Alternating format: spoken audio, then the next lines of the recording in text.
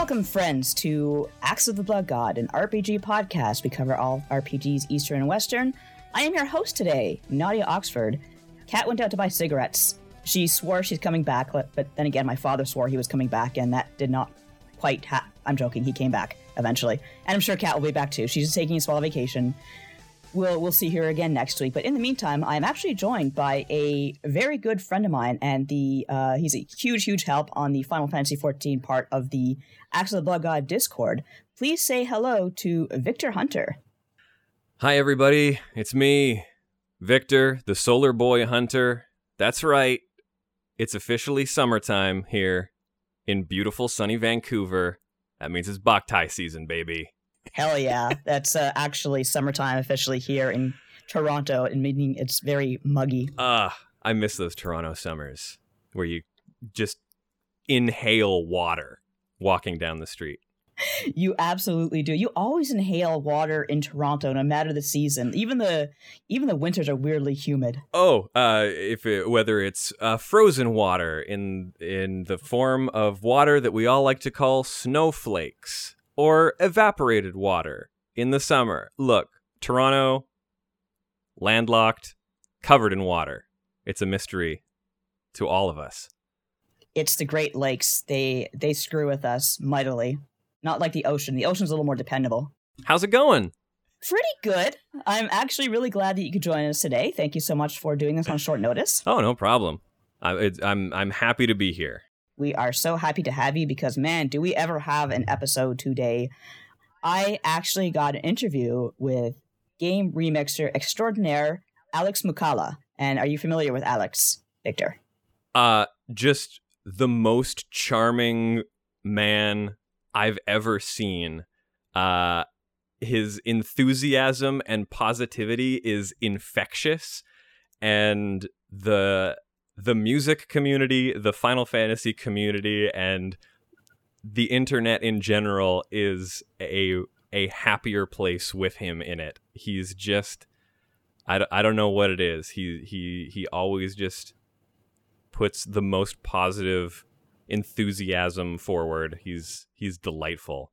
He's a real sweetheart. Like, I had a great interview with him. I'm excited for everyone to hear it once we kind of got past the news and all of the cool stuff. And we talked a lot about Final Fantasy music in general. Certain emphasis on Final Fantasy XIV because he does a lot of analysis and remixes of Final Fantasy XIV music. He has, I think Soken himself has acknowledged his work because he's just that damn good at what he does. But before we get to that, and before we get to the news and all the really cool, fun stuff that makes Axe of the Blood God as charming as it is, let's do a little bit of housekeeping. Thank you for supporting the Axe of the Blood God. Please hit up our Patreon at patreon.com/bloodgodpod. Supporting us at the $1 level gives you access to our fabulous Discord. And if you are part of our Discord, you can also be part of our Final Fantasy XIV Discord, which is quite active. And we had some good raids going on. You guys did actually Coil of Bahamut last night, didn't you? Yeah, I've been taking some new people through Binding Coil to get their clears on that, because it's even though it's side content from a long time ago, the thing about FF14 is that they never leave a good idea for too long. So even old side content kind of it works its way into the MSQ later on. You always kind of come back to these ideas. So I try to, as people are working their way through, I try to point them in the direction of some of the raids so that they're getting sort of the holistic approach to experiencing the narrative. And it's been fun. And that's always a good idea. Yeah, it's always a good idea to go through the raids in Final Fantasy. I should really take my own advice and get all of them done. We'll start Alex soon. We'll get through Alexander in the next few weeks here. Okay, good. Because I still got to do Alexander. So yeah, if you donate $1, you can be part of the Discord. And of course, talk more than Final Fantasy XIV. We talk a whole lot about games in general, music, weekly episodes, pretty much everything you can think of. Kat's always adding channels because people are always asking, hey, why don't we have a food channel? Why don't we have an anime channel? Why don't we have an anime channel about food? So Kat's pretty good about adding what needs to be added. But if you give us $5 a month, you get access to the Axe of the Blood God episodes that are ad-free 1 week early. Please contribute to that tier. I think it's a good one. For $10 a month, you get access to the Pantheon of the Blood God, a series that goes in depth with an RPG every month and determines whether or not it should be enshrined on our Pantheon. That is it the best of the best? Our latest entry was Mass Effect. We had a really long, really involved talk with Eric Van Allen, who runs Normandy FM, a Mass Effect / BioWare podcast. And that was a really, really good episode. I really enjoyed that very much. I don't know if you're a Mass Effect fan at all, Victor, are you? I have tried. It's gonna happen someday. I've had so many people just heap effusive praise onto it, and I know I'll get to it someday. Yeah, I'm glad it's out there, and I'll take a stab at it eventually. But unfortunately, I don't have a ton of experience with it, other than maybe replaying the first 5 or 10 hours of the first one a couple times. One day I won't bounce off of it. Good for you, especially now that the remakes are out. You should give it a try. Yeah, I think that'll probably be where I jump in. Well, as for playing stuff, are you playing anything in particular other than 14 that you want to talk about today? Oh, Nadia, I'm having a good time. I usually have like 3 RPGs that I'm usually juggling at one time. At any given point, I've got 3 RPGs and like a shoot 'em up obsession going. I got my copy of SMT3 in the mail, so I'm looking forward to jumping into that. I'm still working on Persona Strikers. I know I'm a little behind there, but I'm enjoying that from what I've played so far. And I'm also sort of kind of gearing up for Tales of Arise later this year. I'm going back and revisiting a bunch of Tales games. And currently, that would be Tales of Xillia, which was the series' like 15th anniversary release when it first came out, and now it's over 10 years old. And yay! Yeah, hey, I want to feel old. The Tales series is very good at making you feel old. It sure is. But yeah, that's been really fun. And you know, what's nice about those is whenever you go back to a Tales game, you get to start that New Game Plus up again, and nobody does a New Game Plus better than Tales games. So yeah, I've got my experience boosters on, I've carried over all my old skills, and I'm just kind of blowing through the game on highest difficulty, and it's delightful. So that sounds like a lot of fun. Yeah. We are going to have a Tales episode eventually, because Eric Van Allen is an absolute madman about Tales. So I've only played Vesperia, and I haven't finished it, but I really enjoyed it. I will get back to it, because it's actually really hilarious. It's a funny game. It's very well written. It's I mean, that's something that all the games do really well, is the dialogue and the interpersonal relations with all the characters are always really funny. So yeah, I'm excited for you to finish Vesperia. I would really love to know what you think about it. Plus it has the dog Rapide. It's got Rapide. Rapide is amazing. And the definitive edition gives Rapide so many costumes. He never had any costumes in the 360 version. So one of the best things about Tales is all the weird costumes, and it makes Rapide that much more viable as a party member, being able to dress up your smoking dog like a baseball player. And yeah, I think I had him dressed up as like a cowboy or something ridiculous like that. It was a lot of fun. Yeah. He's got some good stuff. But I am also playing SMT3 right now, because that is actually, speaking of the Pantheon of the Blood God, that is our next entry into the Pantheon. And we will be discussing that soon. And right now it's part of our Blood God Game Club, which again is part of our Discord. So if you are playing SMT3, please join us. We are having a great time. I had to get back to it after a long break, because I had to do other games. Like Pokemon Snap. I finished that finally. I really loved that stupid game. I thought it was just so... I can't believe how sucked into it I got. But now I'm done. It's over. What does the end game of new Pokemon Snap look like? Because I remember in the original, it was like, once you've taken a picture of Mew, that's the ultimate achievement. That's the coolest thing you could do in original Pokemon Snap. Is there an equivalent this time around? Yeah, there's kind of an equivalent. I won't give away who it is or what it is. There is like New Game Plus stuff though. Like once you finish with the final photo session, there's like, hey, this stage you already went through. Like, there's a nighttime option now, so you can go ahead and photograph like plenty more Pokemon. And I can keep on playing if I want to, but I have to get to other games now. I've spent too much time on Pokemon Snap. What a fun, stupid game! I loved it so much. It's gonna be one of my games of the year, probably. It was just so relaxing. I can't really. I'm sure like there's criticism that can be lobbed at it, and it's valid, but I just had a good time with it. What are you gonna do? Sometimes a game is just fun. Yeah, well, it's Pokemon Snap. It is. You get to take pictures of Pokemon. It does exactly what it says on the box. That's exactly it. And like I said on this podcast before, and I've said to Kat, I just like feel like I miss my calling, working with nature and being out in the outdoors. And as much as I hate the outdoors, I like animals. So I would have loved to do that kind of stuff. But here I am, a writer on a microphone. I like it too. But hey, you could get really into the photo mode in FF14. I've done that. But mostly to just take pictures of dirty jokes and say, look what this guy's saying. He said a dick joke. There was a leak or a rumor or something of that sort about SMT5 that supposedly is coming for the Switch on November 11th. That's Remembrance Day for us Canadians.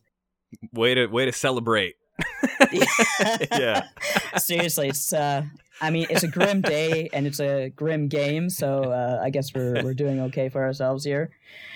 But what we know about the game, at least like according to the rumors, is supposedly set in a kind of a desert world called Da'ath, where gods can be as big as mountains or they can be humongous birds and cool stuff like that.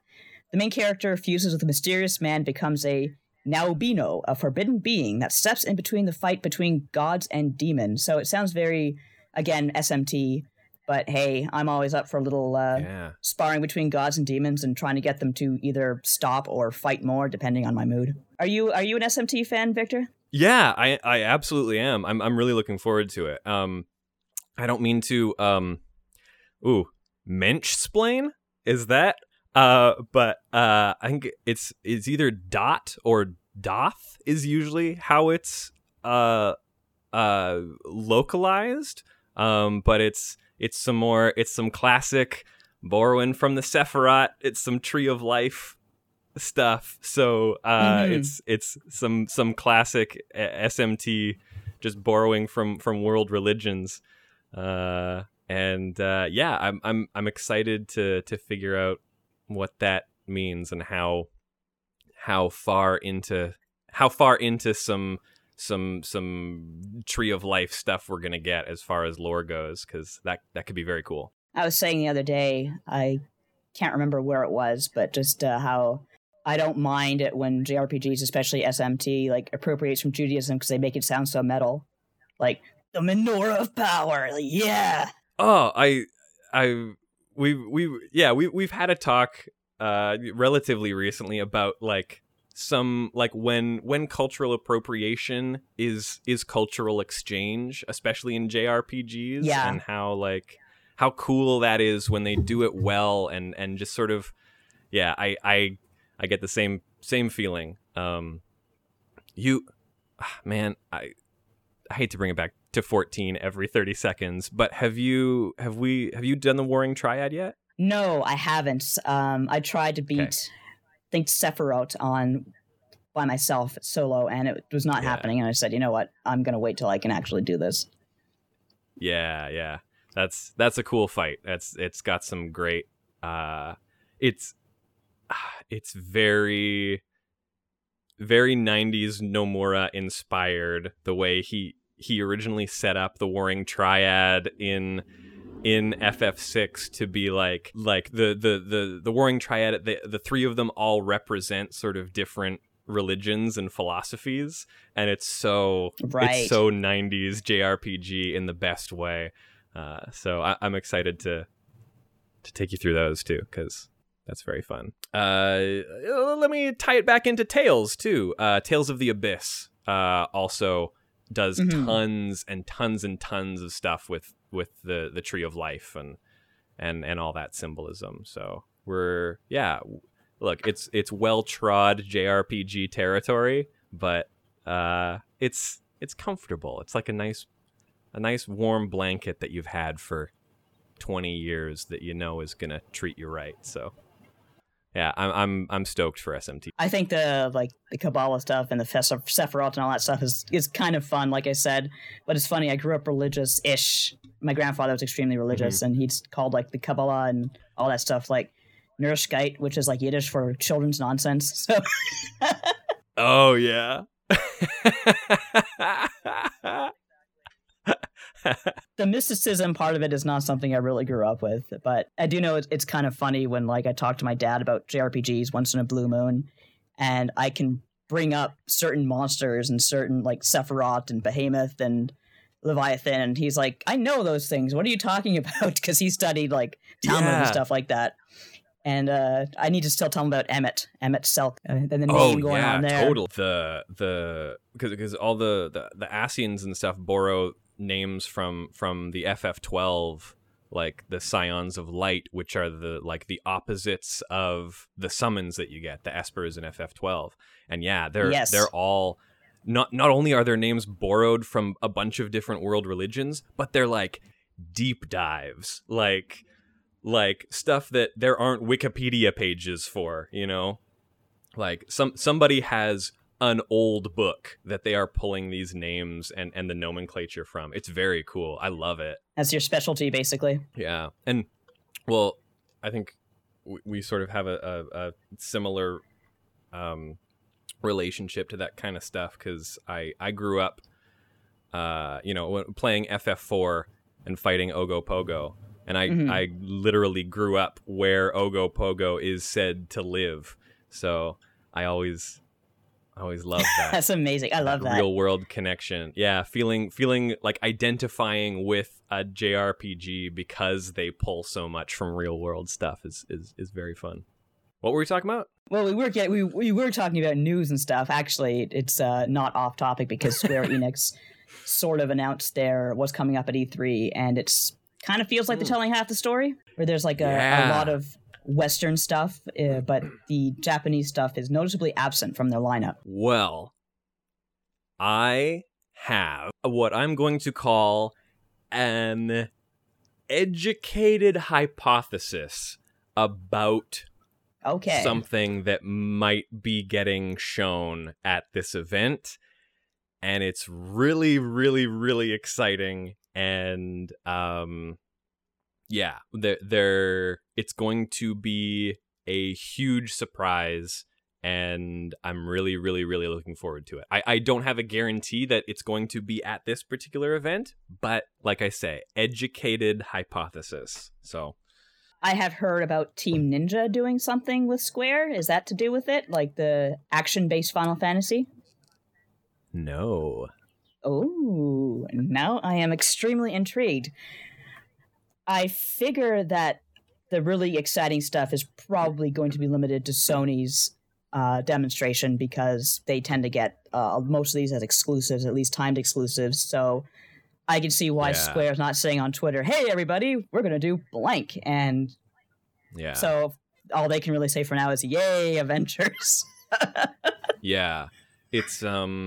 Yeah, I have no idea what platforms it's going to be coming out for, but it is for fans of some 90s Squaresoft. It's going to be really, really cool. If I'm right at all. I hope you are right. Yeah. I hope you are right, because I am. Yeah, this is shaping up to be a pretty exciting E3, even though at the time of this recording, Nintendo still hasn't come out and said, yes, the Switch Pro is happening. So I am kind of glad right now that I don't write news anymore, because the whole industry has been on tenterhooks for a week and a half now, 2 weeks maybe. It's been a little bit ridiculous. So good luck to all y'all who are just kind of probably waiting and waiting and waiting. And I don't know if it's going to happen at this point. I still think maybe it was going to happen. And Nintendo, being Nintendo, got gun shy because everyone was talking about it. So it will happen, but maybe next week, or maybe, who knows, they will wait until E3 at this rate. It could have plenty to do with, I don't know, chip shortage or just materials, and just putting a delay on it just so that they know they'll be able to put it on the shelves when it gets here. Who am I kidding? It's Nintendo. They don't care. They love scarcity. Yeah. Yeah, so I guess, gosh, we'll see soon, because I believe, when does E3 kick off? Like, E3 is so scattershot to begin with, and this year is really scattershot, so I know that I think I thought official E3 was the 15th, but then there's so many events in and around that are on, like, the 13th and the 12th, and it's become sort of a nebulous cloud of events. It really is, yeah, and... Yeah, it's always been a bit of a bear to cover because of that, but I'm not covering it. I'm just sitting here looking at cool announcements, and I'm pretty okay with that this year. Congratulations. Thank you. Victor, I see here you added in our notes that there is a life-size Slowpoke available for pre-order.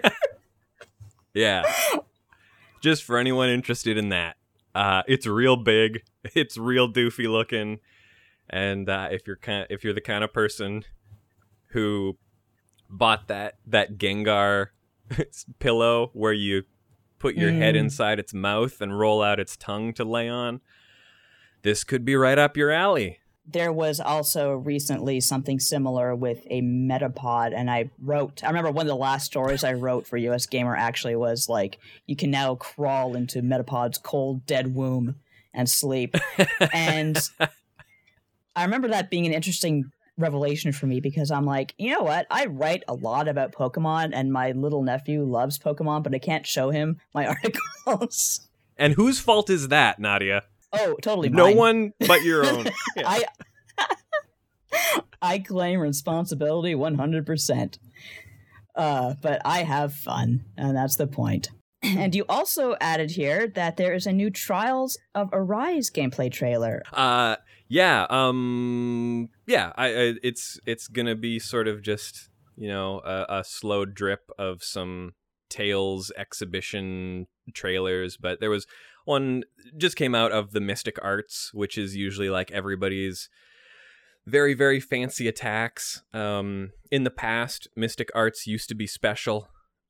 They used to be cool and like secret inputs that they didn't tell you in game and were very tricky to pull off. Basically, ever since I think Abyss, Mystic Arts have just kind of turned into like your big finishing moves that you pull off every couple battles. But they're always cool. They're always a nice showpiece of some cool cinematography and classic anime.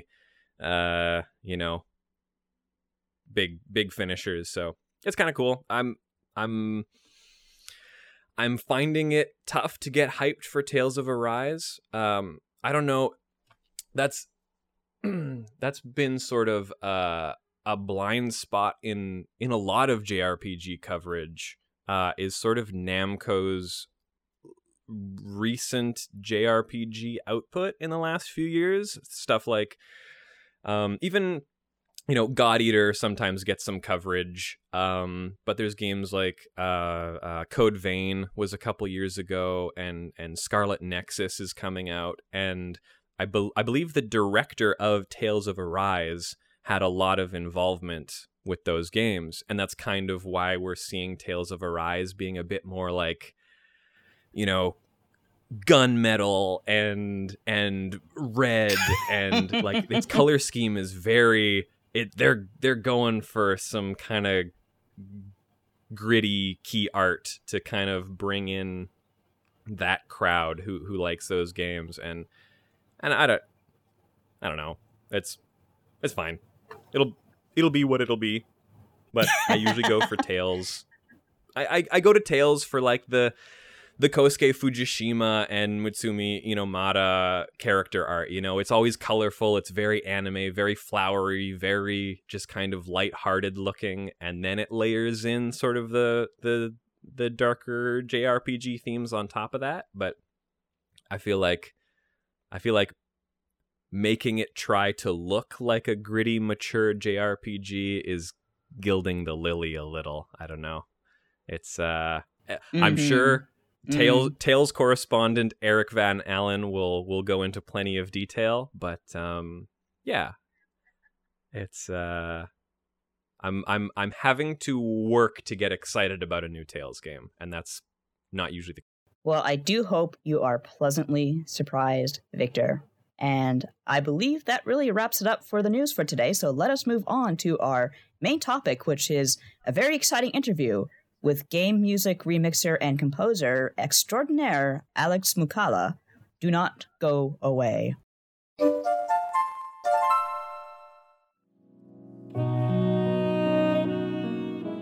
Metal Gear Solid 3 Snake Eater composer and saxophone player Norihiko Hibino and Etrian Odyssey pianist Ayaki join forces to become Gentle Love, the ultimate video game jazz duo.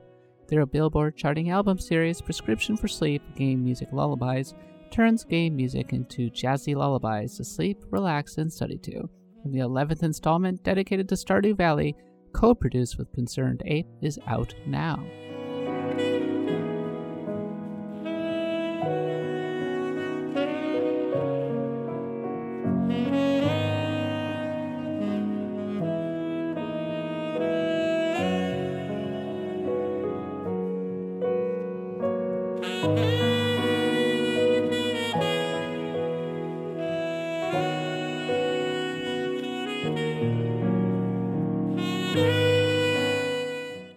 The series includes several compilations, one of which turns battle themes into lullabies, and other volumes dedicated to Secret of Mana, Undertale, Celeste, Shovel Knight, and Wizard of Legend. There's even a charity single dedicated to the memory of late Nintendo president Satoru Iwata. Listen on Spotify and Apple Music or download on Bandcamp. Learn more at scarletmoon.com/sleep. Now, back to the episode.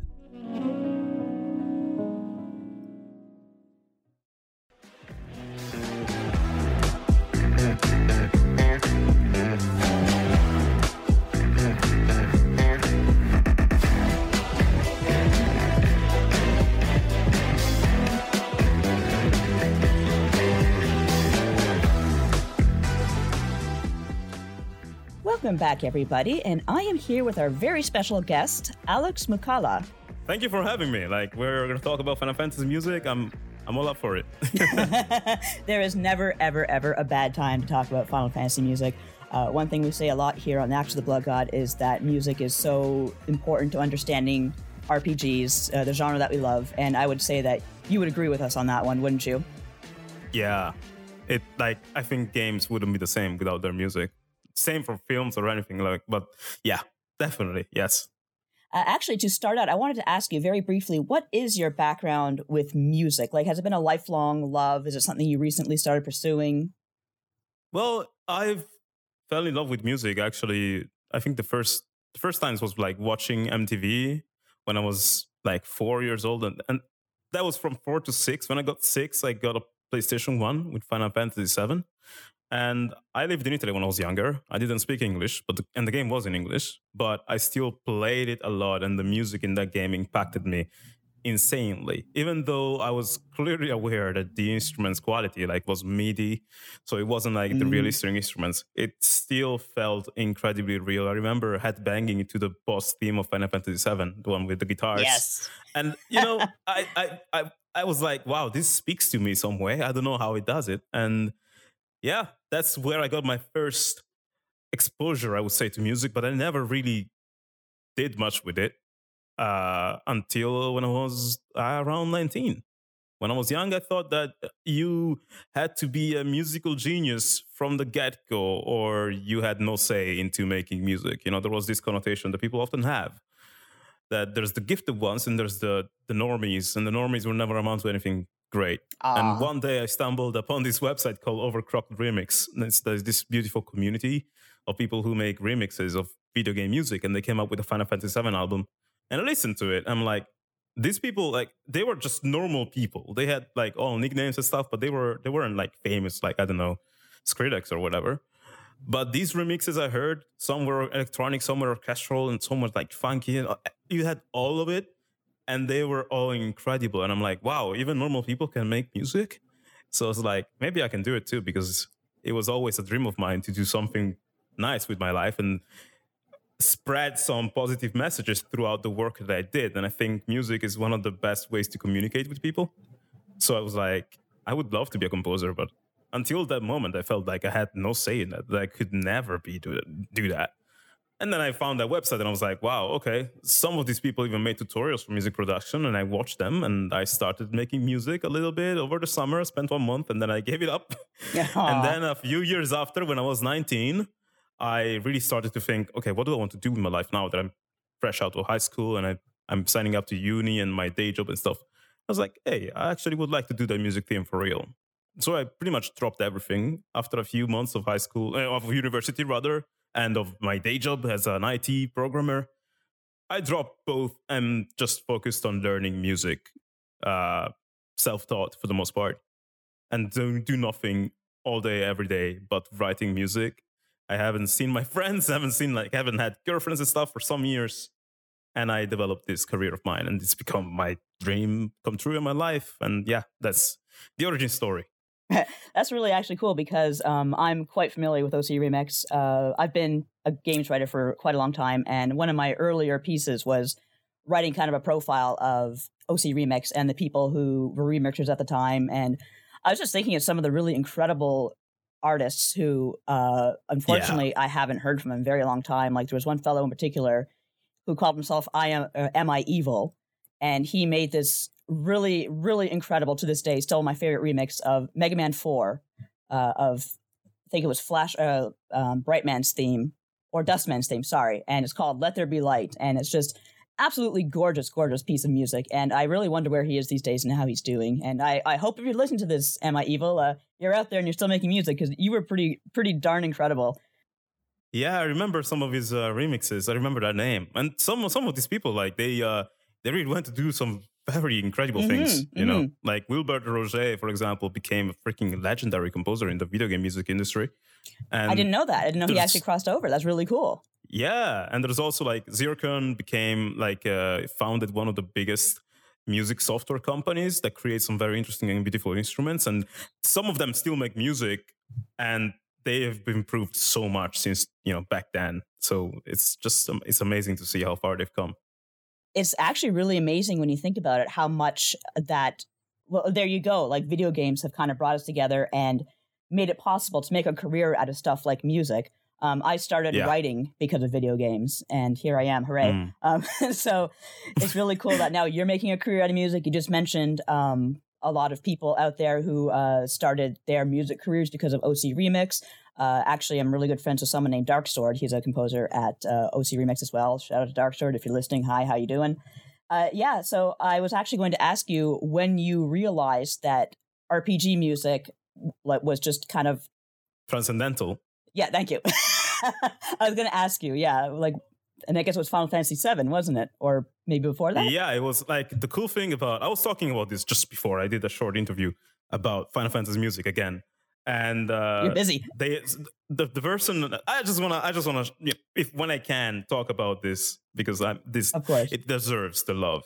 And the one question they asked me is like, hey, do you find there's a specific technique that is used throughout the saga that makes its music stand out? And I'm like, no, there isn't really the one specific technique that is unique to Final Fantasy. But Final Fantasy has always been this series of games that really, with this music, tried to do stuff that is beyond what people think is possible for video games. Like in Final Fantasy VI, Uematsu wrote a freaking opera like Maria and Draco. And then in 7, I think he might have been one of the first people to do this. In 7, he wrote One Winged Angel that featured a Latin choir, which were people who actually sang the choir parts. And back in the day, music was made with like cheap, like sound fonts and stuff like that, you know, internal to the PlayStation. You have to use instruments that were like digital and software internal to the PlayStation. So they had to go out of their way to create, like to record the choir and then synthesize it inside the PlayStation chip font or sound font so that they could use in the music. So they kind of invented an instrument for that track only. And that was probably one of the first times you actually had proper sang choir from real people in a video game song.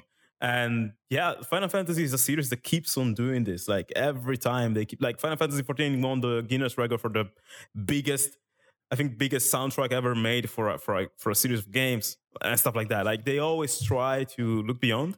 Yes. And so the music is great. It sounds great, but also the implementation of it is like beyond what people would think at the time. 7 Remake is another example. It's like, yes, one of the most insane soundtracks I've ever heard in my life. And both in terms of variety, the amount of music written, the quality, like it could be a movie soundtrack and you wouldn't flinch an eye. You'd be like, Exactly. yeah, this fits perfectly. And it's even, I would say, even better than a movie soundtrack because it has a soul that is very strong. And oh my God, I could speak about it for the whole day. But yeah, me too. That's why we're here. Not for the whole day, don't worry.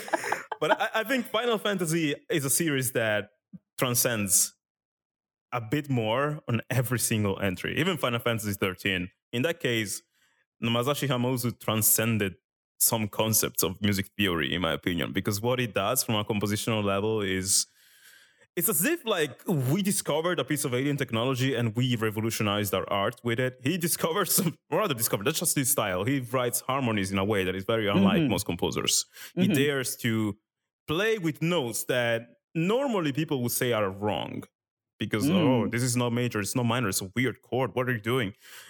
But that level of, I would say, blending light and darkness in a way that is so novel, he creates some piece of music that are very unique and contrasting, you know, that can sound both heroic and depressive at the same time.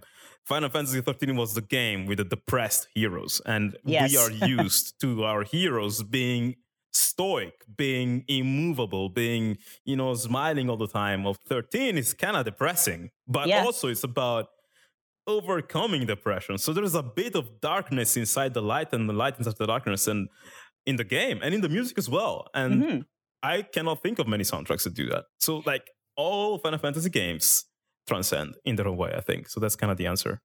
That's a good answer. It actually segues into what I was going to ask you next, which was about, of course, Final Fantasy 14, which is an incredible soundtrack. You have made much of your channel by analyzing each, like these incredible soundtracks. And I was going to ask you, have you really known a composer quite as diverse as Soken? Because to me, he's absolutely out of his mind in the best way possible. Well, it's definitely, now that I think about it, I'm not entirely sure. Uematsu himself is actually like, Uematsu is very, he's very versatile as well. Like he made, like the difference between Soken, like the thing about Soken is that we are witnessing the extent of his like variety and talents in a very short time. Right. Because Final Fantasy 14 is still very young. Like the A Realm Reborn was released in 2013, right? So that's less than 10 years ago. And in less than 10 years, this man has created such a variety of music that is like insane. Also, like the music softwares available to us nowadays make it possible to for composers to embrace a wider variety of genres.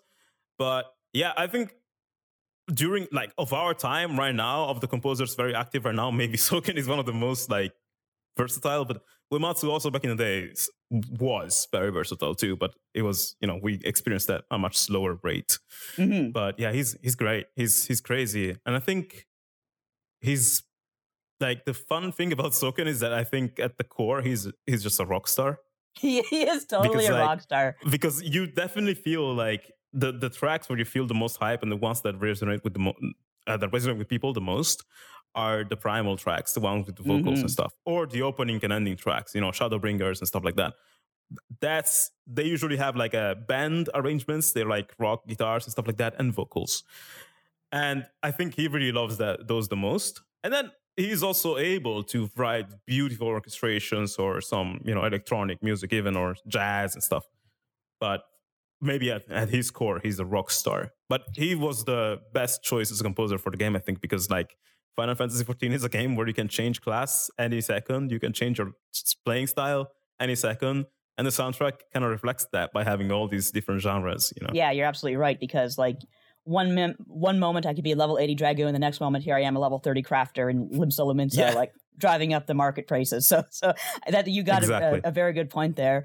I think Soken once mentioned that his favorite band is System of a Down, and I can certainly hear that in his style.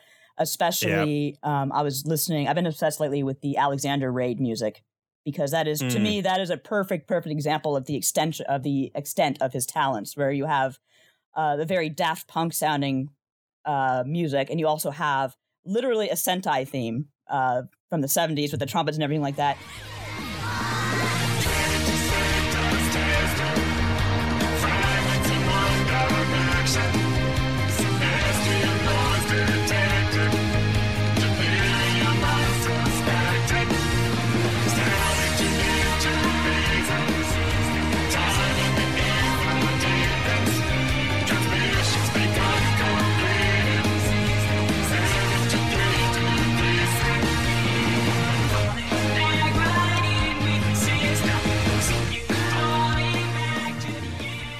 it's interesting. Also, it's very interesting because Soken also has some the roots of his sound or the inspirations that he has are very kind of all over the place. Like for example, System of a Down, and also Rage Against the Machine are. He's That's also right. a big fan of that band, and both bands are kind of like dark. Right? Hard rock, but they're very dark. And Soken is this very happy-go-lucky person. So already you're like, how does this work? You know? So maybe he gets like his energy from there. And as for the trumpets during the Brute Justice Alexander, like Soken's father, I think, played the trumpet. Really? And I didn't Soken's know that. Yeah, he told me that in the interview that we did. And his mom taught piano or something. So his parents both gave him inspiration on different instruments, I suppose, and then his bands that he liked, and he also grew up playing like on Sega console, so maybe he played some Sonic games, I suppose. So maybe that's where the more funky, electronic music sound comes from. What an interesting mix probably. of inspirations when you think about it, especially. I'm kind of like, yeah, some things he said, but about the Sonic, I'm not sure about Sonic, but probably like I'm just putting dots together.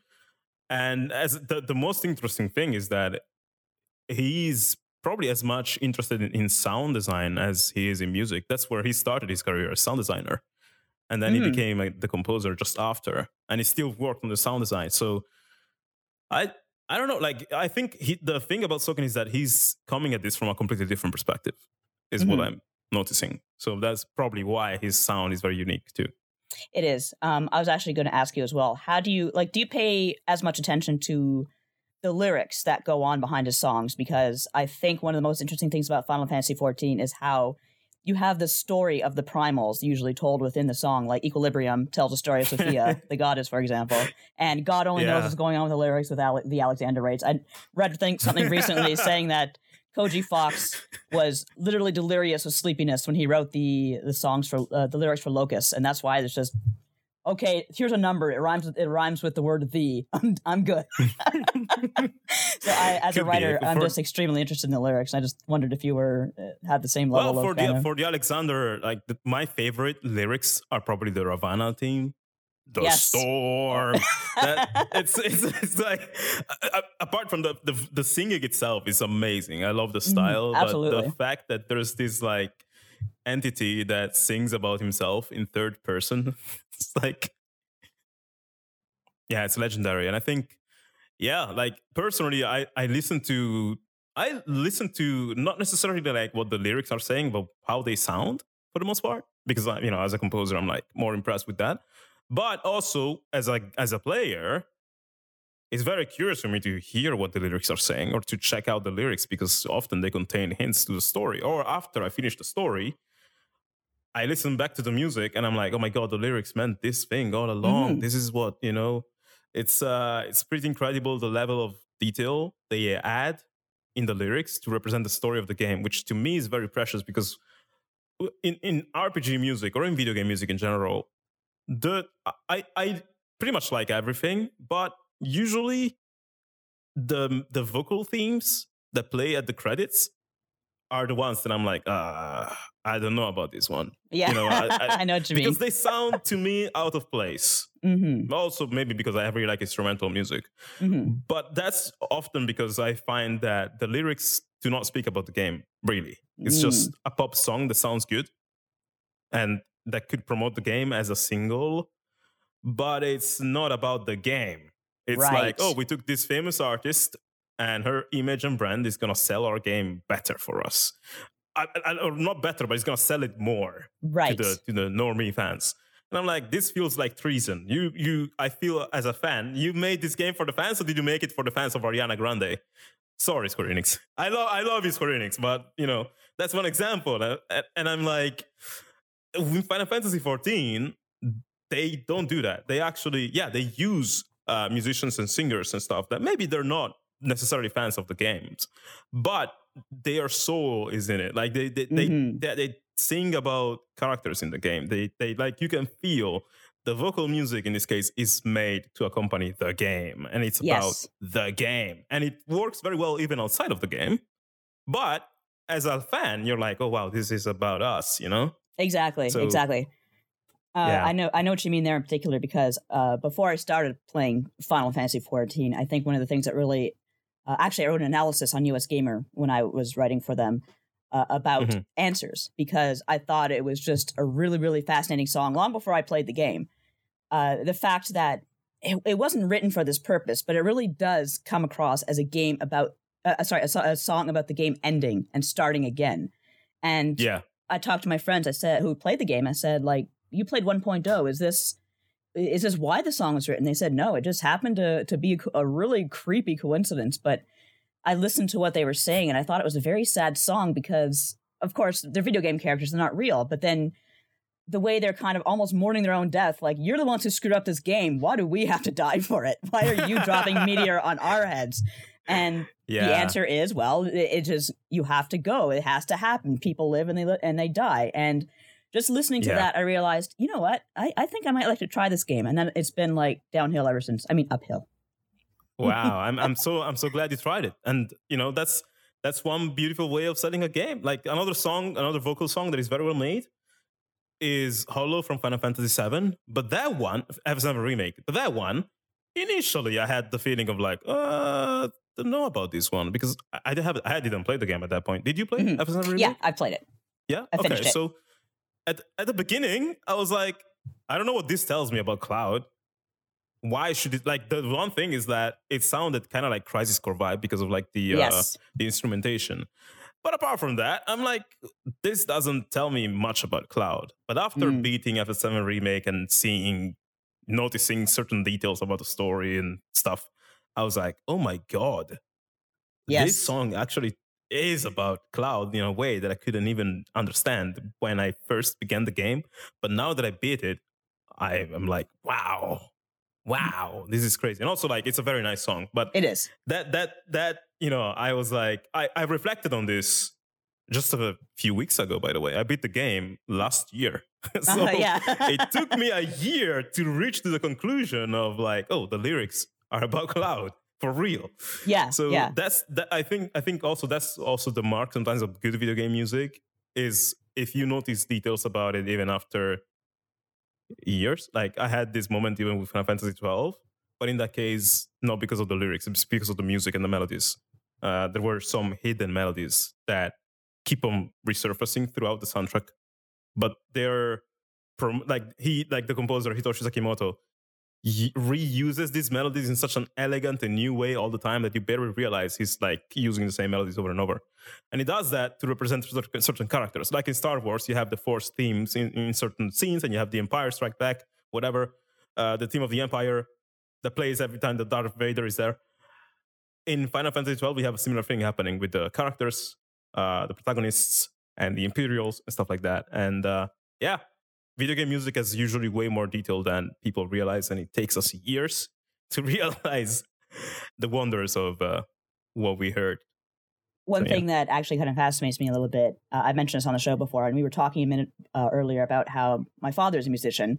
Now, he does not know a thing about video games outside of Pong, but he used to listen to Final Fantasy VI's music and say, wow, this is really, really interesting. Like, have you played Final Fantasy VI? Like, you're familiar with the Velt theme?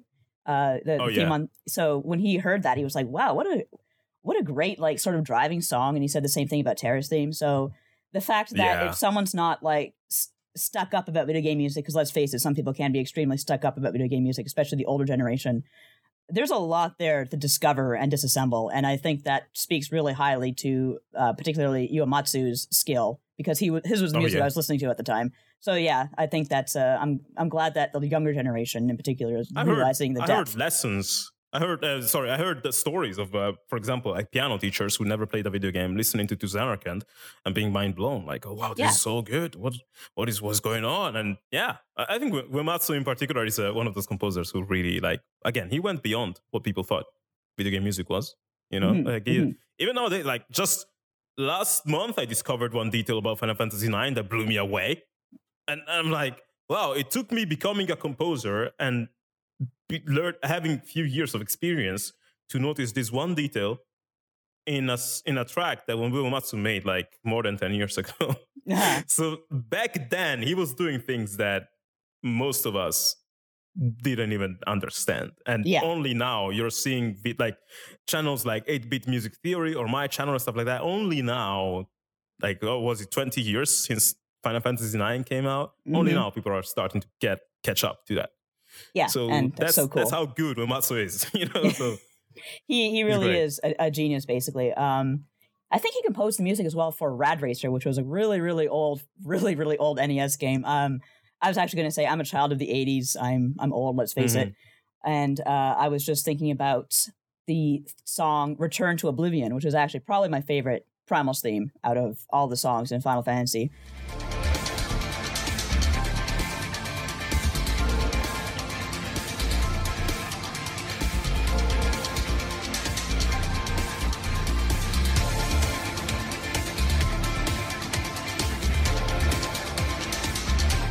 Are you familiar with Bronski Beat, Small Town Boy? Oh my god, bro! I know this name. I know I heard it, but right now I don't remember what it sounds like. But I must have heard it. So I'm sure, like, if you heard it, you recognize it in 2 seconds. And it's been driving me up the wall because, to me, that is Soken referencing the 80s so very much. And that I hear Small Town Boy every time I hear Return to Oblivion, which is great. I love Small Town Boy. It's one of my favorite songs. Yeah. And I just love the fact that that's just kind of slipped in there a little bit. And so that's what I'm thinking. If I ever had the opportunity to ask him, hey, Soken, did you do this? I want to see what he says to me. Here's the thing about composers. There's probably a big chance that he actually was inspired by that song. But there's two things. Either he was actively being yeah, I love this song so much, I want to do something similar to it. And he probably was like, I like this groove, I'm gonna do a groove similar to it. And then he wrote a different song, but with a groove similar to that. Or very likely that he was inspired by it, but he doesn't know. Right. Many times in my career, I have wrote something. We were talking about Overclock Remix before. I have wrote something, and I was like, yeah, this is great. Wow. And then after 1 year or two, I listened back to an old Overclock Remix song that I listened to a lot when I was young. And I'm like, oh my God, yes. I see where I got inspired from. You know, I haven't heard that track for so many years until the point when I composed my own track. But the ideas and the parts of it that I liked a lot were still in my memory. And our creativity is usually never 100% original. Everything is a remix of a remix of a remix of a remix. And many times as a composer, you get these inspirations and you don't even know. Obviously, you don't plagiarize. If it's completely inspired, you will be able to be like, oh, wait, this is too similar to something that I know. This is a bit too much. Yeah, I had one time, I wrote a track. I'm like, this is the biggest thing ever. Oh my God, whoa, I become a master composer. Yo, what the fuck? And I sent it to all my composing friends, check this shit out. I'm so good. And then some were like, yo, this is that theme from Inception from Hans Zimmer. And I'm like, oh God. And he sends me the theme and I'm like, oh yeah, it's exactly the same thing.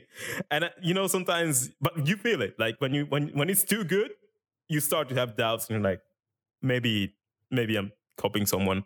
But many times you very often will be inspired by some music you heard many years ago and you forgot it, but not really. Your subconscious still remembers. And as a writer, I'm sure you must have, probably that must have happened to you as well. These ideas. It's happened a whole lot of times to me. When I was younger, I used to write I don't know if you've ever read The Outsiders by Essie Hinton. I used to try to write like her. And she wrote The Outsiders when she was 16 years old. So when I was that age, I thought, I'm going to be a big writer just like her. And it's like, oh God, it was so terrible. It's such a beautiful thing, though, to be able to the thought of I want to be like him or like her. That's a good thing. And I think as an artist, you discover your style. At least for me, that's how it has been. When you shamelessly follow the ones that really inspire you. You can even just say, take a Soken track you really like and rewrite it exactly 1-to-1. But no matter who you are, when you do that, you're not going to be able to do exactly what he did. You're going to have some different things in there, which are your accent. It's when you speak a language that's not your own, you can try to imitate as much as you can as possible, but there's still going to be your accent in there. And the more the goal, I think, to find the thing to find your style is to find keep track of all your inspirations and fuse them into one big chimera. And then the combination of all of that becomes your style. Maybe you're someone who likes heavy metal, gent music, and you like mariachi music, but also you like the 80s.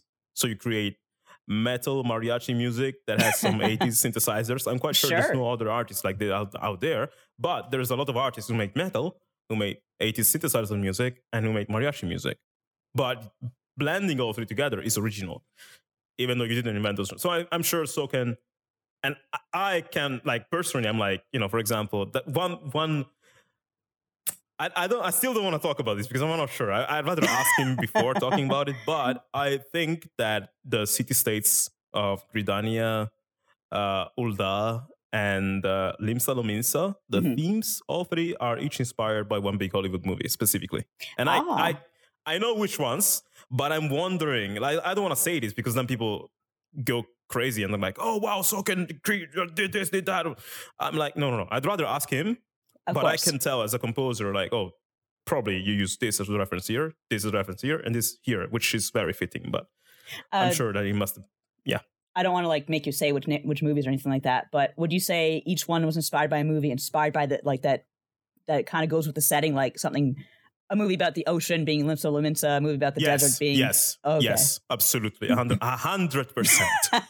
And it fits so well, by the way. And again, I don't know, maybe sometimes it's not even the composer, by the way. Like, when you make a video game soundtrack, obviously you have, like, the directors and stuff. And usually when a video game gets made, before the composer writes the music, the directors and the people working on the game put some temporary music from other games, other movies and stuff in the build. And then when the game is almost made, the composer gets hired and they tell him, oh, for this part, we were thinking of a theme like this. And maybe there's a Skyrim theme. Right. And then you as a composer know, okay, I have to figure out what they like so much about the Skyrim theme and do something around it, but do it differently because I don't want to plagiarize. And I think probably that's probably what happened with Apocalypsis Noctis in Final Fantasy 15, which when people heard it, they were like, hey, this is a Skyrim remix, But actually it's not. Like, there's a lot going in Apocalypsis Noctis that is so different from Skyrim, but there's like a few seconds where it's similar. But Yoko Shimomura, I don't know if that's how it happened, obviously. I cannot speak to that. But that's what might have happened. So usually, sometimes it's the directors who tell you, I want something in this style, that style, and that style, and you have to accommodate them rather than you doing whatever you want. So, yeah. And it does make a little bit of sense because Uematsu was pretty, I don't want to say shameless, because that's not the word I'm looking for here, but he would sample sometimes, like, of course, Purple Haze and One Winged Angel is one of the most famous examples. Like One Winged Angel, by the way, like One Winged Angel, other than Purple Haze, also like S1 Interius Ira Vehementi, those lyrics, I don't think they were written by Uematsu. Like, I think they were written by Karl Orff for the Carmina Burana piece. Right. And there's a part. If you search for Karl Orff, S1 Interius Ira Vehementi, you're gonna find something. And but it's not sang in the same way. The melody is different, but the lyrics are kind of that, like, burning inside, and crazy anger, or in Latin or something. But then Uematsu kind of changed it to Sephiroth, right? So it's not, the original was not. But obviously, when these things happen, by the way, if it actually is a reference and the composer is like, hey, I wanted to use this piece, then usually they are going to make a deal and the original composer is going to get some royalties. Of course.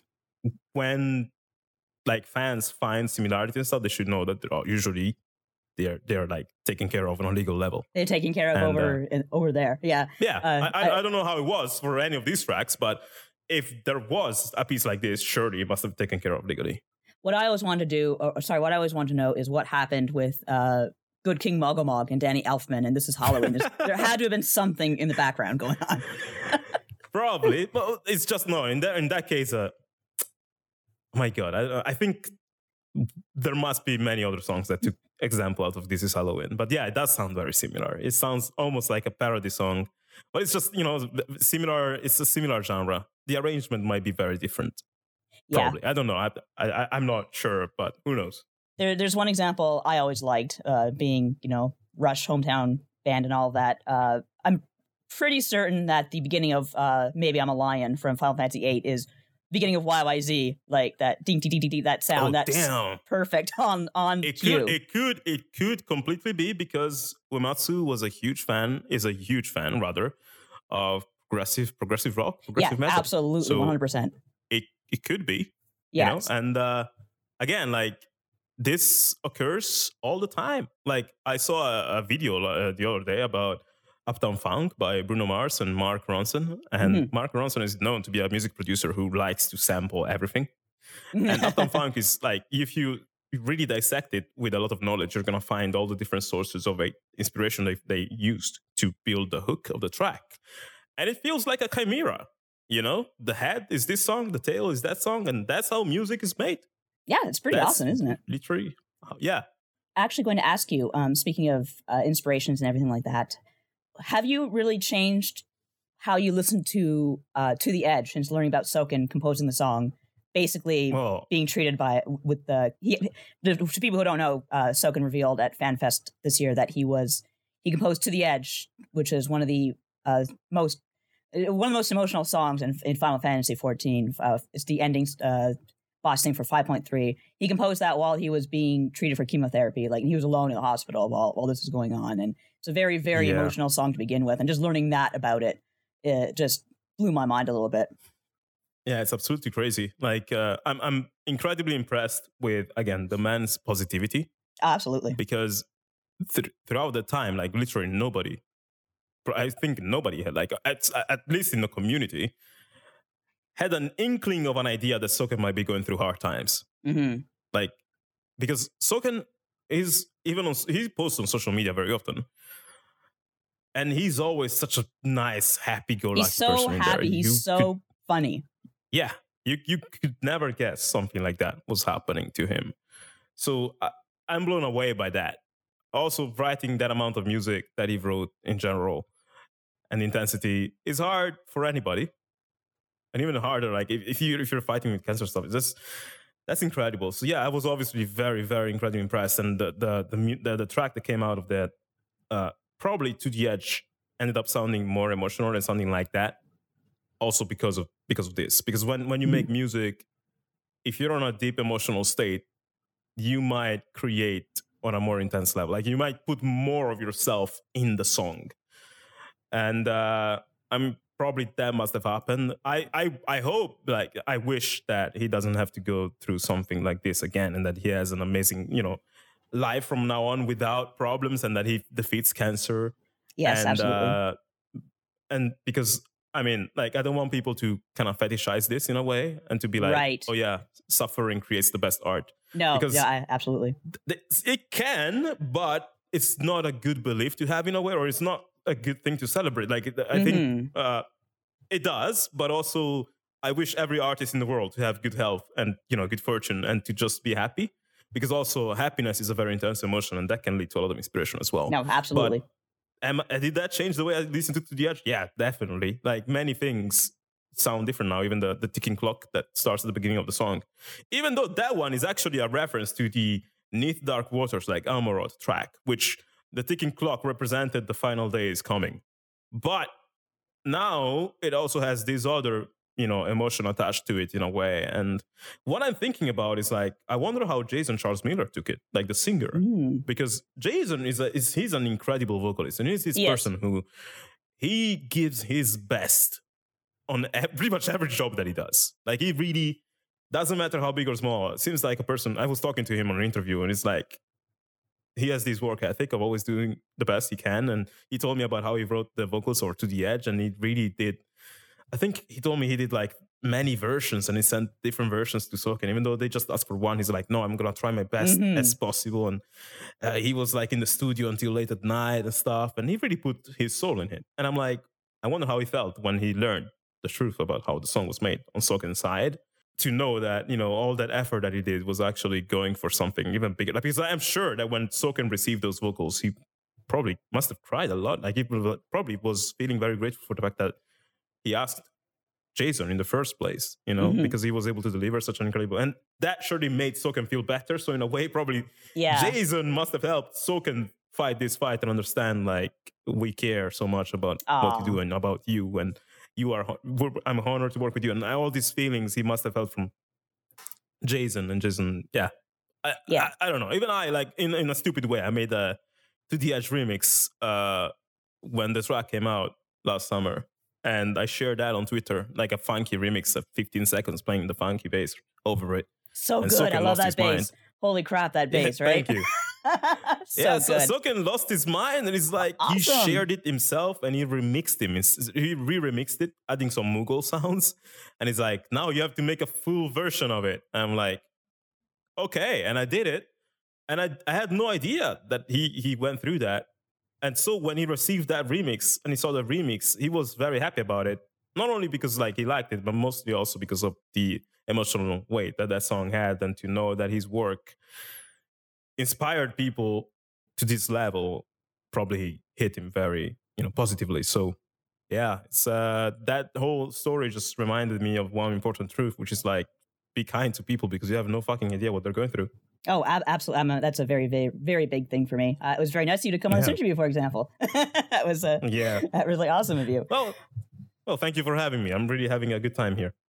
Oh, no problem. I actually wanted to finish off by talking just a little bit about the Endwalker theme, which, first of all, holy crap, I only just watched that video of you comparing the jazz to that Stormblood interlude. Like, I'm like, how did I not hear that? And that was perfect. How did you even disassemble that? I guess I just said the walking bass kind of clued you in. Born from blood of a fallen brothers. Time stands still, hearts will fail. Now we go for freedom. Yeah, it was that. Like I know that Soken really takes bass seriously. And the song was recorded with the band The Primals, like Soken's band, and the bass player of the Primals is insane. He is. He's out of his mind. He's great. I think like Soken and I think the second guitarist's name, who's also the vocalist, is Gun, I think. Mm-hmm. Those two steal the show quite a lot because they're super hype, and also the drummer is super good. So I feel the bass player seems the most like chill of the band. Yeah. But the things that he does are insane. So when I listen to Soken's music, I'm always kind of on the lookout for the bass lines. And in that part, I was like, whoa, I was recording the video and I was like, that bass is crazy. What the hell is he doing? And then I was like, yeah, this could sound jazzy. But then I went on with the video and I just want shooting a reaction to the whole song. And that was like the second time I ever listened to the song ever in my life. And when I finished the video, I went back and I'm like, damn, this really is jazzy. Let me let me see. What if I, and I started thinking, what if I put some jazz drums on this and played a bit more jazzily?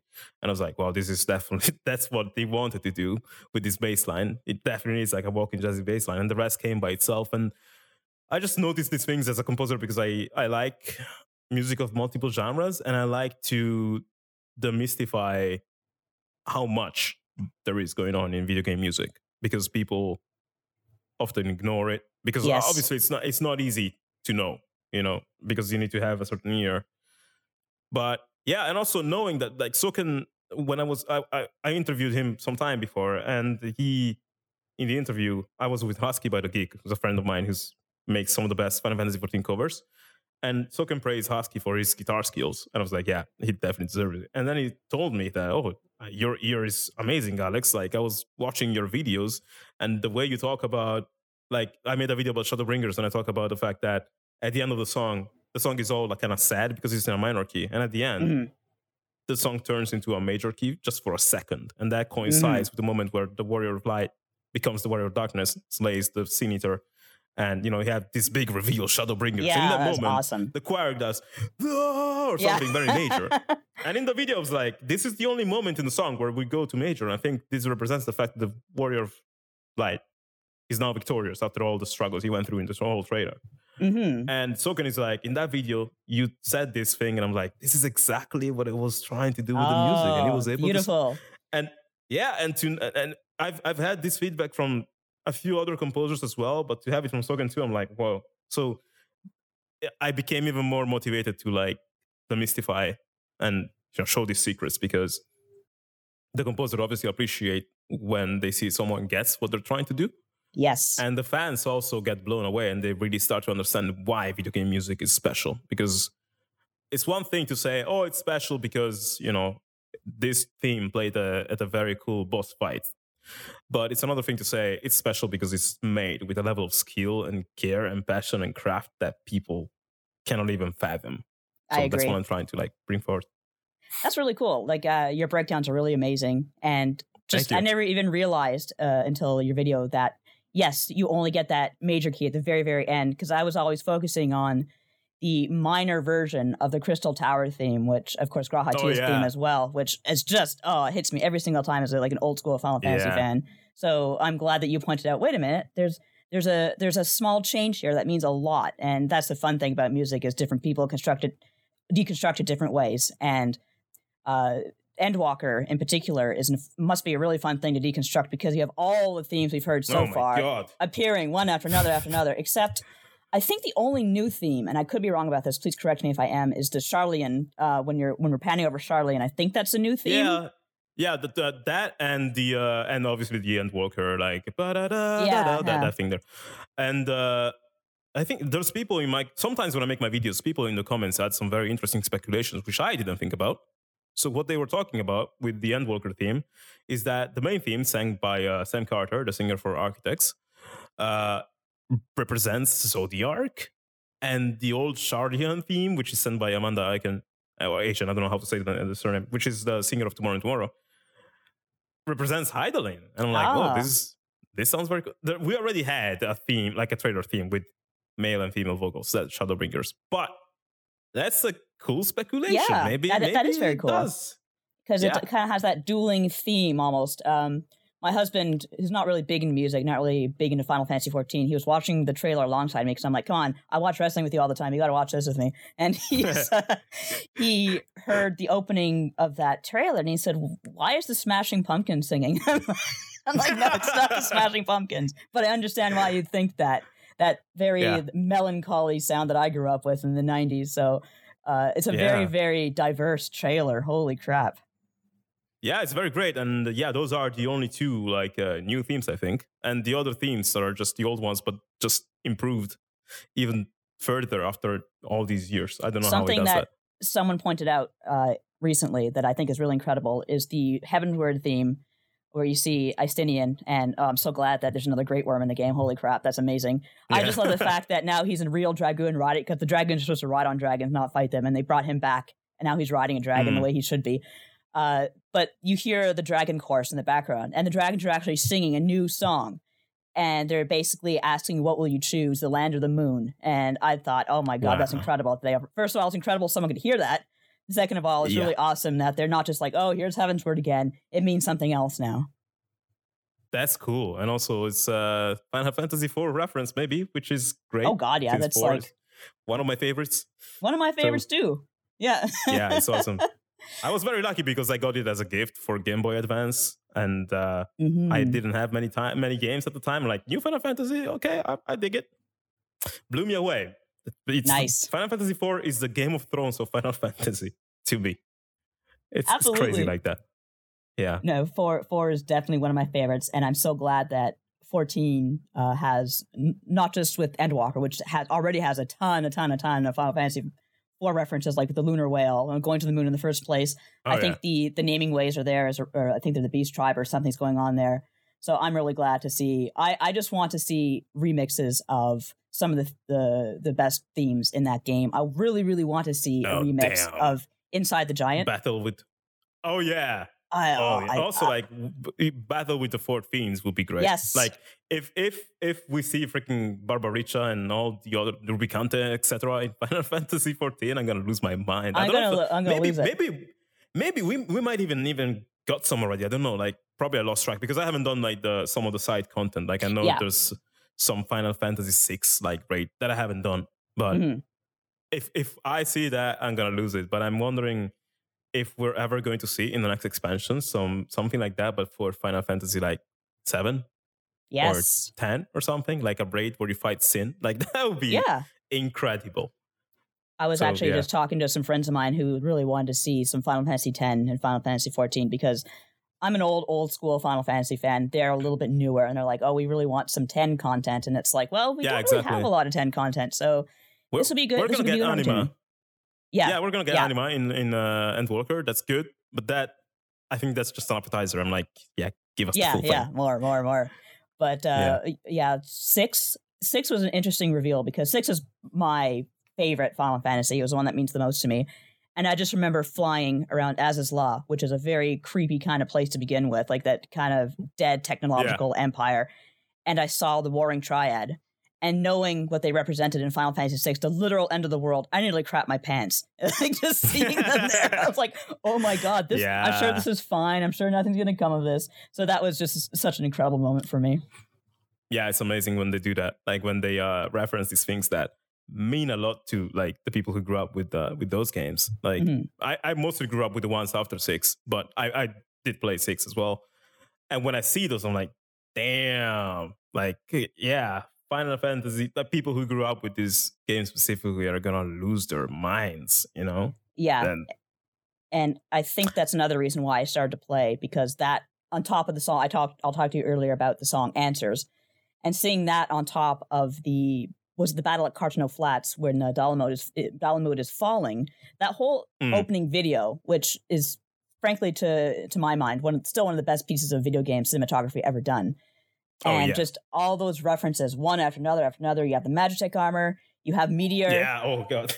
And you have the fact that it's not just Meteor, but Bahamut comes out of the Meteor. And it's like when people say to me, well, what's so important about Final Fantasy XIV? What's so good about it? I say, well, if you're a fan, just that video to begin with shows you everything that the game's about. Here's a reference, here's a reference, here's a reference, here's a reference. It's fantastic. Yeah, it's great. It's very interesting how they are able to, in a way, reuse these things that we've seen before, but make them sound or look fresh and new. You know, it's like Final Fantasy does this quite a lot, actually. Like, there's many things that happen the same. Like, oh, there's always crystals, there's always these summons, there's always blah, blah, blah. But it's always kind of new and always kind of interesting. And 14 is the best example of that, I think. Yeah, absolutely. So, yeah, this podcast is sponsored by Square Enix at this point. Like, buy Final Fantasy 14. No, it's really a great game. I would recommend it to anyone who has the time and patience to go through because some parts of it are maybe a bit slow. And also, I don't think the subscription is that expensive because, like, we all, for the most part, pay for Netflix, kind of. And Final Fantasy 14 gave me several thousands of hours of actual quality entertainment. Personally, the only thing is, like, maybe if you're somebody who can only play like 1 hour per week, or I don't know, 3-4 hours per week, then yeah, maybe it's expensive. But if you play 1-2 hours per day, then totally worth it. Oh, I think so. I suppose my last question I want to go out on is, what do you predict for Endwalker's musical themes? What do you think Soken, what instruments do you think he'll rely on? What styles do you think he'll go for? Because again, it's a little hard to tell with what we know of the Endwalker theme with how different it is. My God. Well, the one thing that I see is that Soken is, as I said before, he's kind of a rock star. And I find that, you know, throughout the game, like with the Realm Reborn, it was more very orchestrated. Yes. But there were some themes like, Titan was very rock. And then Heaven's Ward was a bit orchestrated. But like, he's always trying to go to rock more and more and more. Shadowbringers was where he finally got to do a battle theme, like a main battle theme that actually has a lot of guitars going on and stuff. And I feel that he's going for that more. Like with the Endwalker, I'm like, yeah, this sounds like a Foo Fighters song in a way. And I feel that, probably we're gonna go for it. But even there's some other vibes. Like, for example, there's the Gauntlet dungeon in Final Fantasy XIV Shadowbringers. I don't remember which patch it was. Maybe 5.3. In the Gauntlet, there's a section of it that reminds me of James Bond, like a lot. Beautiful. Like, I could make a video about it and people are gonna be like, yeah, this is definitely inspired by James Bond music. So I don't know. I just feel that he just gets crazier and crazier the more time goes on. But Endwalker is gonna take place in some locations that are seem to be like inspired by Indian culture and stuff like that. So I don't know. I have no idea. Maybe they're gonna go for that more exotic vibe, or maybe ethnic Indian style world music and stuff like that. But I feel whatever they choose to do, there's going to be rock. Oh yes, probably even more than there was before. So, which is okay with me. Yeah, no, it's okay for everybody, I think. But also, we're going to the moon. Maybe there's gonna be some electronic stuff. I don't know. I have no idea. going back to what we were talking about, Final Fantasy IV, I'm not just hoping for a remix of Inside the Giant. Have you ever, you know the moon theme from Final Fantasy IV and how odd it is, right? Like the strange trumpets and everything like that. And there's also the Lunarian theme, which is very. When I first heard that, it really struck me as something beyond, like, transcended SNES music because it was so mysterious to me. I want remixes of both those. I don't want to say to Soken, hey, remix this. Hey, remix all my favorite music from those old games. But I feel like they were such mysterious, good songs to begin with. He could really do some real magic to them. I want to hear that. Here's the thing that he can do. Like, he can either remix them, or he could take that idea of, like, because, like, what those themes add is, like, when you hear them, they don't sound like anything you would hear on planet Earth. That's kind of like the idea. So that's why they are the moon themes and stuff. And he could at least, like, maybe just write some original, but that has the same quality of being, like, mysterious in a way that humans would not understand, or that doesn't sound like it belongs to Hydaelyn, Right, and, right. It's not an easy challenge, by the way. It's like, because, like, as a composer, you are used to do things a certain way. And to know, like, oh, now I need to write a track that takes everything that I know and doesn't do it. Yeah. How do you do that? It's not easy at all. So I don't know. Good luck, Soken. That's what I would say. If you're watching this, Soken, we know you can do it. You're really cool. We'd like you very much. We believe in you. So thank you so very much, Alex, for coming and talking to me about game music in general. It's a subject that means a lot to me, and I'm always eager to talk about it. And you were a lot of fun to talk to. No problem. It was a lot of fun for me as well. Thank you for having me.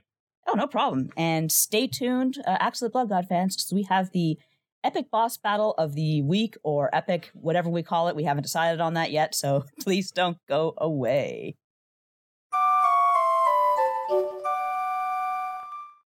Thank you so very much to Alex for coming on and giving us that really cool interview. We had a great time discussing all the RPG music in general, and, like, the themes behind Final Fantasy XIV in particular, and what we can expect with Endwalker, and which, as Alex said, is probably all going to go back to rock. Whatever the style Soken chooses will all go back to rock. Man, he's charming. Man. Have you ever met him? Like, No, I haven't. He just exudes charisma in everything he does. He absolutely does, and I recommend you check out his YouTube channel if you have not already. I was just watching his Endwalker trailer breakdown from when they released the full version of the trailer, and the part where it breaks into the Stormblood theme, the Storm of Blood, born from blood of our fallen brothers. I'm a musical theater guy, and obviously theater has not been around for a little bit as of right now. But I do have a project starting up in the new year, which means I kind of have to get back into vocal shape and work on my voice a little bit. And I was just listening to his breakdown of that Stormblood section, and the point in that song is I can't remember the name of the singer off the top of my head, but he's incredible and just, like, vocally so amazing. And when it flips up to those high notes, it ultimately goes up to a high D, and then it levels off at a high C, and those are like, those are tenor notes that I live for those. That's such a nice rock and roll place to live. And the last show that I did before quarantine, that was my character's high notes in that show. So I've been using the Endwalker theme to warm up and get back into vocal shape for next year. So yeah, it's been really great. That's so perfect because it's so varied. So it's just, like, perfect for doing that. Yeah. It's an amazing piece. I suppose we should talk about, well, our boss. And our boss, actually, if you want to talk about fantastic music that accompanies a boss theme. This week we are doing Elidibus from Final Fantasy XIV, because we're on topic here, people, and Kat's not here to restrain me, so here I go. You got the two of us in one room. It's going to be Final Fantasy talk all the way down. All the way, like Turtles all the way down, gonna be Final Fantasy all the way down. Genbu all the way down. I should warn y'all that this discussion will probably have major spoilers for Shadowbringers 5.3 in particular. So if you do not want spoilers, you might want to maybe fast forward for a bit. So here we go.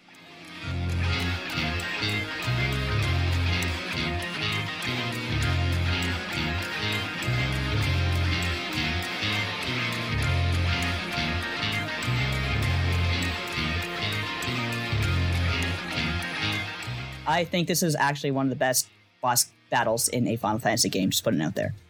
I am inclined to agree. Give me your thoughts about the whole thing, because and truly, if people don't want spoilers, this is such a like culmination of like video game history that I beg people to experience it the way it was meant to be experienced if you can. So if you're thinking, maybe I don't mind spoilers, but you've like started 14 or you're interested in getting into it, just skip ahead, because it's momentous. It's truly one of the coolest boss fights I've ever experienced. Well, the fact that it starts, the very first thing that happens is Elidibus / Warrior of Light holds that pose as the Final Fantasy 1 box art by Yoshitaka Amano. That just says it all to me. That's just such an amazing flourish. It's incredible. And part of the thing that I love about 5.3 and the story that it's telling, and so hold on, where do I start? Do we want to talk just about that boss fight and 5.3, or do we want to talk about Elidibus as a character, or how would you like this to go? I think we talk a bit about Elidibus as a character, because I think that's important to the fight as well.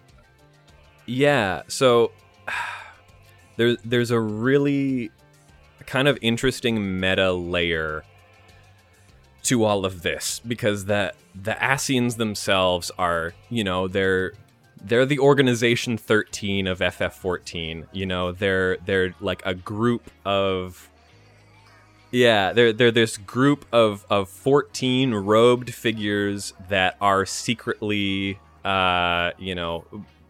playing with things from behind the scenes. They're the puppet masters of Eorzea. But in 1.0 they didn't have names. They were just sort of an entity that whatever the original lore was for 1.0, we're never gonna know. We'll never find out what the Ascians were supposed to be the first time around. And the nature of 14 is that they're usually planning story stuff about 2 years in advance.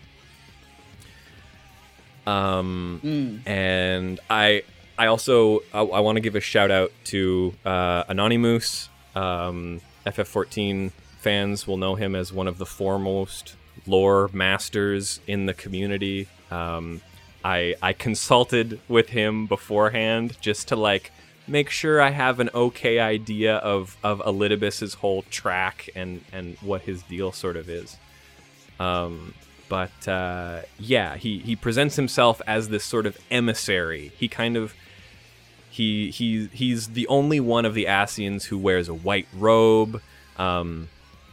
Whenever he shows up, he sort of seems to be at odds with what the black-robed Ascians are doing. Sometimes he seems like he's trying to partner up with you. Sometimes he doesn't. There's this whole... He was always sort of presented to be an enigma.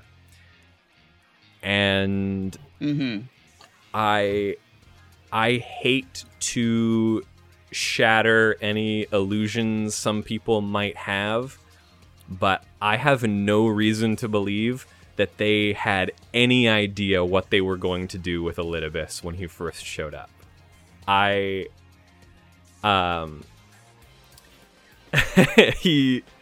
think Ishikawa knew that she would be writing the main scenario for 5.0 and then also the main scenario for 5.3.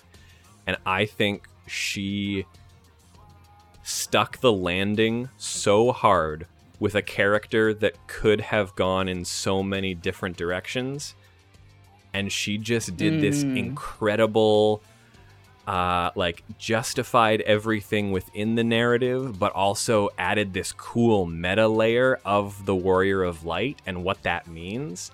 And I think it was the prestige, man. Like, she just she did something incredible with a loose framework of ideas that were sort of more supposed to just be setting the tone and casting doubt. And, you know, Elidibus has really been, up to that point, the character who shows up in an end credits scene to make everybody go, ooh, what does that mean? He's a thread. Yeah. But,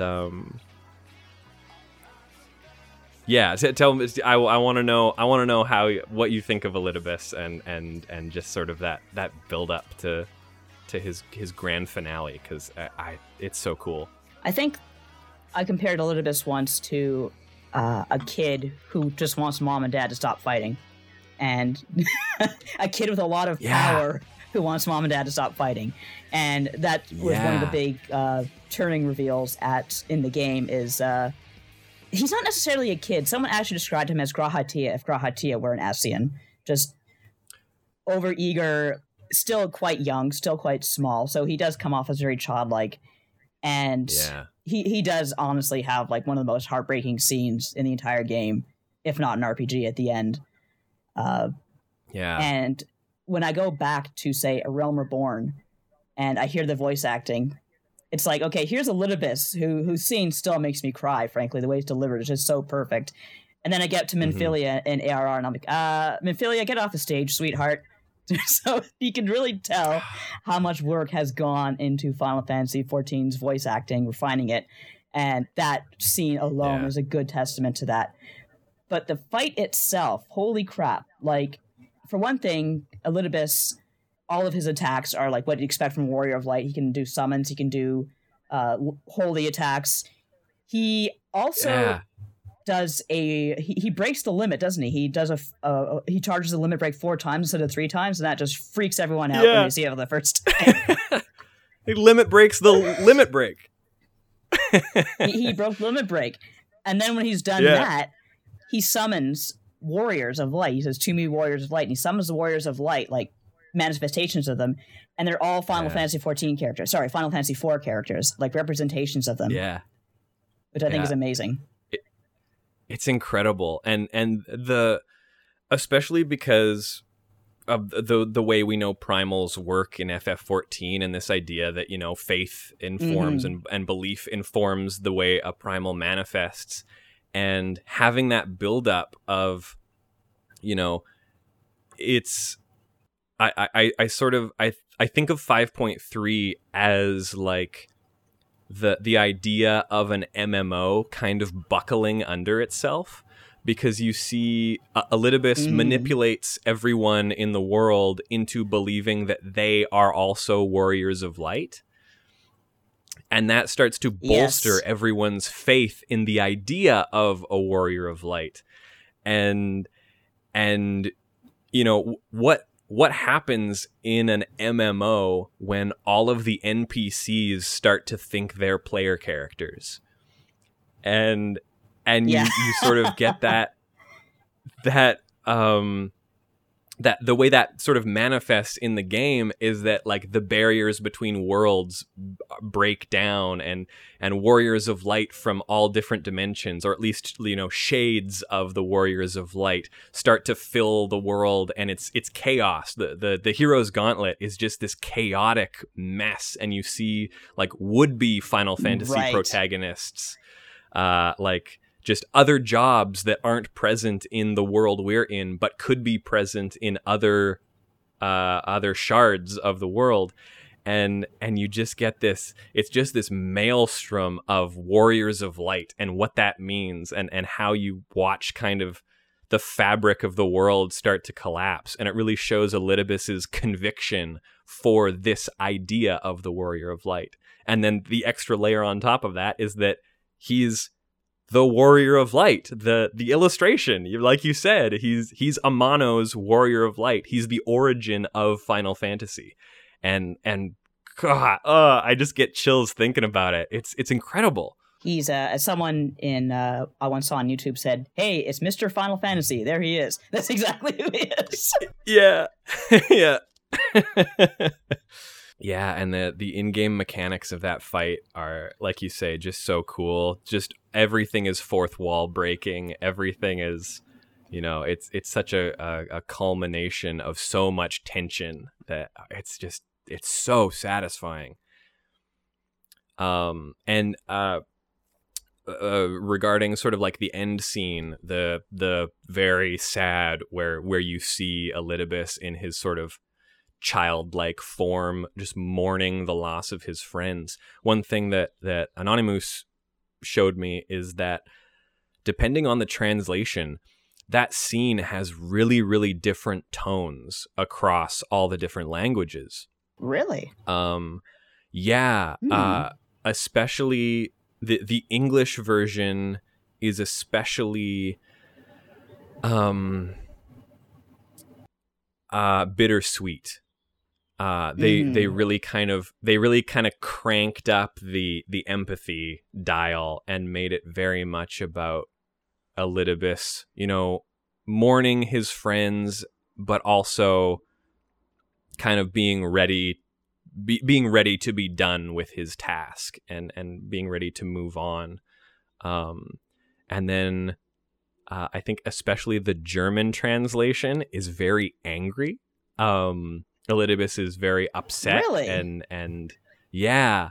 And then but Moose sort of put together kind of an amalgamation of the some other translations that sort of shows a difference in tone, and it's very mournful. It's not so much about like I tried my best and I'm done now. It's very like, I'm the last one. We lost. I failed, and now I'm just done.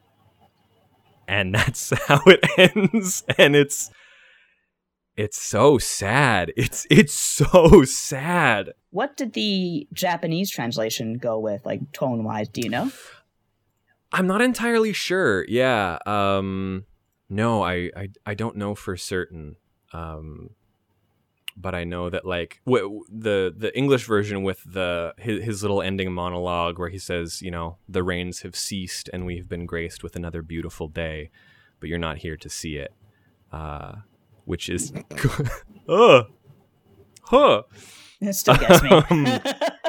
Yeah, still makes me tear up. That I'm pretty sure that's unique to the English version and was made to be sort of a more poetic and more like resigned to just this sort of the state of things.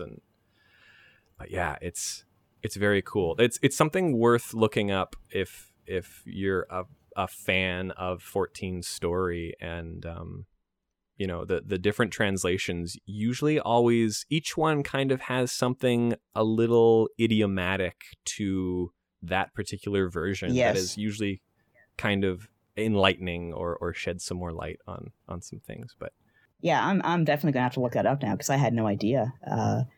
I do, but the song across all, like To the Edge, that's the same across all the versions of the game, correct? yes, yeah, it sure is. Yeah, and Alex and I were talking a little bit about that and how it came to light recently that Soken composed that when he was extremely sick, getting chemotherapy for cancer, alone in a hospital because he can't really have visitors because of COVID. None of his friends, except for Yoshi P, knew what was going on, and just the fact that he composed such a fantastic, really emotional song while being ill was just incredible. And the lyrics of that song I always thought were extremely interesting because they each primal song is technically usually about the primal you are fighting, and So To the Edge is, I guess, about not just about Elidibus, but the Ascians in general, who, above all else, seem to be afraid of being forgotten. And that, to me, is so interesting because I think it's been confirmed that certain aspects of the Ascians still linger, particularly the efforts of Azem, who you are, or you once were, as a warrior of light. So you have the Azem Plains, for example, which has an entire culture around you as the warrior of light. And you were the sun god. You were the one who represented the sun. So you are still there. The Ascians are still there, just not in the way they want to be remembered. And for all their strength, they seem to kind of not get that. And I think that's very interesting. Well, and it sort of speaks to what happened to Elidibus, and if you sort of take like the Ascians' desire to bring back Zodiark as sort of like a faith, and even though they're tempered, they have, like, you know, it sort of feels like a metaphor for faith and misguided faith. And Elidibus especially, he even says in his monologues that, you know, he doesn't really remember why he's supposed to do this. He doesn't entirely remember what he's fighting for. It's been so long. His consciousness is so distorted that he doesn't really remember why. He just knows he has to do this thing. So the contrast between, like, we want to be remembered, but we're struggling to figure out what started this in the first place, why we want to be remembered, what this is all for, what this purpose is, but we know we've been struggling for so long that it has to still be important to us.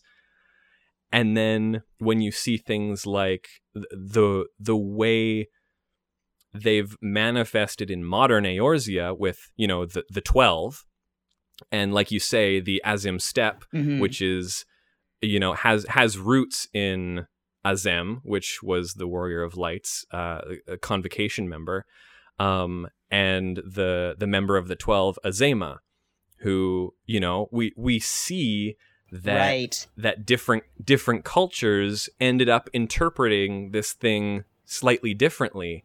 And it evolved and grew into other things and flourished and gave birth to other cultures and civilizations. So it's this, the Ascians are clinging to something. They don't even remember why.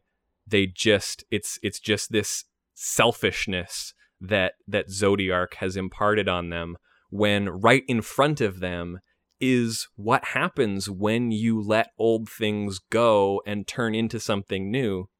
You get the Warrior of Light, and you get the cultures of the Aura, and it splits off into the 12 in Eorzea, and I think we might see a bit of what that turns into in the new raid series in Endwalker, because that's going to be all about the 12.